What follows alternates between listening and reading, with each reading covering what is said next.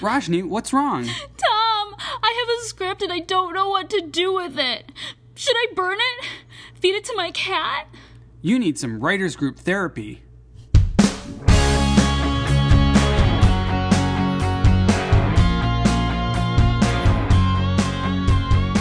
Hello, and welcome to Writers Group Therapy. I'm Tom. And I'm Roshni. We're writers helping writers. Ready for your session? The doctors are in. Okay, I just have to get this off my chest. I'm so sorry. You know, in our writers group, I'm kind of like the grammar police. I feel like I'm so harsh on our writers about grammar, but... You've got the red pen. Oh, but it's so important, and I feel like people just...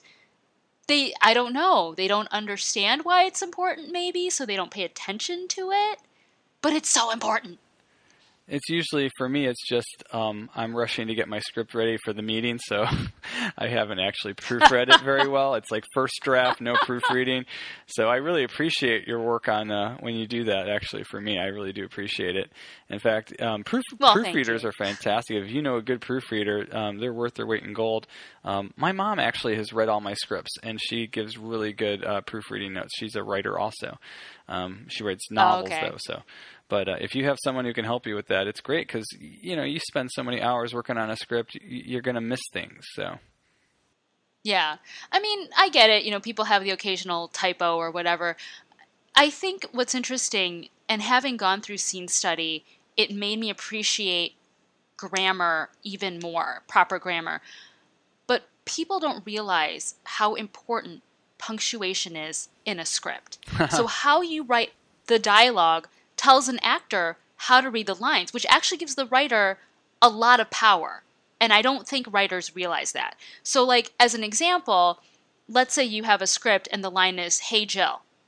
So if you have "Hey, Jill" with no punctuation, I can read that a bazillion ways. But let's say you want it to be like, "Hey, comma, Jill, exclamation point." Suddenly that's, "Hey, Jill." Or maybe it's, "Hey, period, Jill, period." That's, "Hey, Jill."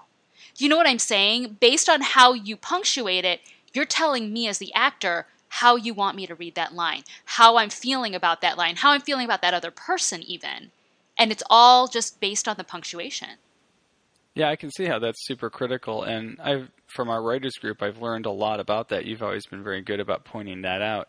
In fact, I was on the other side of it recently because I have a director friend who wants me to help her with her project, and she sent me the script, and I'm like, oh my God, she went comma crazy. Like, she put commas where you don't even need commas. So that would throw any actor into a tizzy. Like, what am I supposed to do here? There's commas everywhere. But I helped her out. How many pauses? I proofread it for her and fixed all. You know, I probably took out in a full feature-length script a couple hundred commas. So. Oh, that's hilarious. I remember I have a friend, real sweetheart, and it might be a generational thing. She texts, when she writes her text messages, she likes to draw out the words. So it'd be like, "Hey," with like 5 Y's, "you" with like 5 U's, right? And it's fine in a text. You know, it's funny, it's cute, you get it. But she would write that in her scripts. So it'd be like, "Hey, you." And I'm like, okay, do you want everyone to sound like Dory doing whale speak from Finding Nemo? Or did you just write it like that because you just like writing like that? You know what I mean? And it's like fine if it's 1 or 2 lines of dialogue and you get it, but if it's the whole script, I'm like, so we're all just doing a Dory now? Like, I'm really, really confused. Again, proper punctuation and grammar. Yeah, if in a script, if there's a style you're trying to, you know, get a character to use, you're going to describe the character in that fashion, and then the actor will portray it in that fashion. Like you say, Brooklyn accent, you know, obviously that's going to change how the lines are read. You don't have to write it like a Brooklyn person would say it, you know. And I've done that before where I've written things. Well, actually, for my animated script, you know, I wanted certain words to be said funny, different than they're supposed to be, so I wrote them out that way. You know, that was on purpose. But otherwise, if it's just a character thing, you just establish that character, and then the actor will bring that character out in the way they perform the lines without you having to literally phonetically tell them. Yeah. And I mean, I'll be honest, like, I get it if you're just bringing it into the writers group and you just typed it out that day and you didn't have a chance to check it. But if you're submitting it for possible sale, if you're submitting it to a contest, for the love of God, please look over that with a fine-tooth comb. Know how to use your, Y-O-U-R, and Y-O-U apostrophe R-E. That's one of my biggest pet peeves. People mess that one up all the time. Maybe it's because, I used to be a journalist. That was my background. And they will throw out your resume if you had a typo in your resume or your cover letter, because they assume that you can't get basic facts right in a story if you can't even pay attention to that kind of detail in a cover letter or in a resume. So it's a big deal to pay attention to grammar. I want the job. Of course I'm going to make sure I spell a name right, or, use the proper style or something like that. Yeah, and one of the problems with screenwriting is that screenwriting software is notoriously bad at grammar checking and spell checking. So you have to I actually take all my scripts before I finalize them and copy the entire thing into Word, and then use that spell checking grammar checker to go through it. And then when I find an error, I go back to the final draft or whatever I'm using for writing it and fix it in the script. So I just use it as like a secondary double check at the very end. I always prefer to have a human read it too, though. So yeah.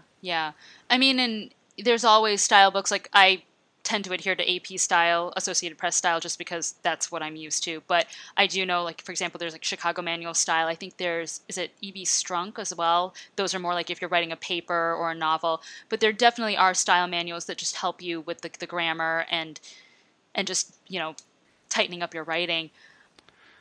Yeah, it must be horrible. It must be horrible to be the guy who's got to proofread the Lord of the Rings scripts and the Star Trek ones with all the alien words and stuff.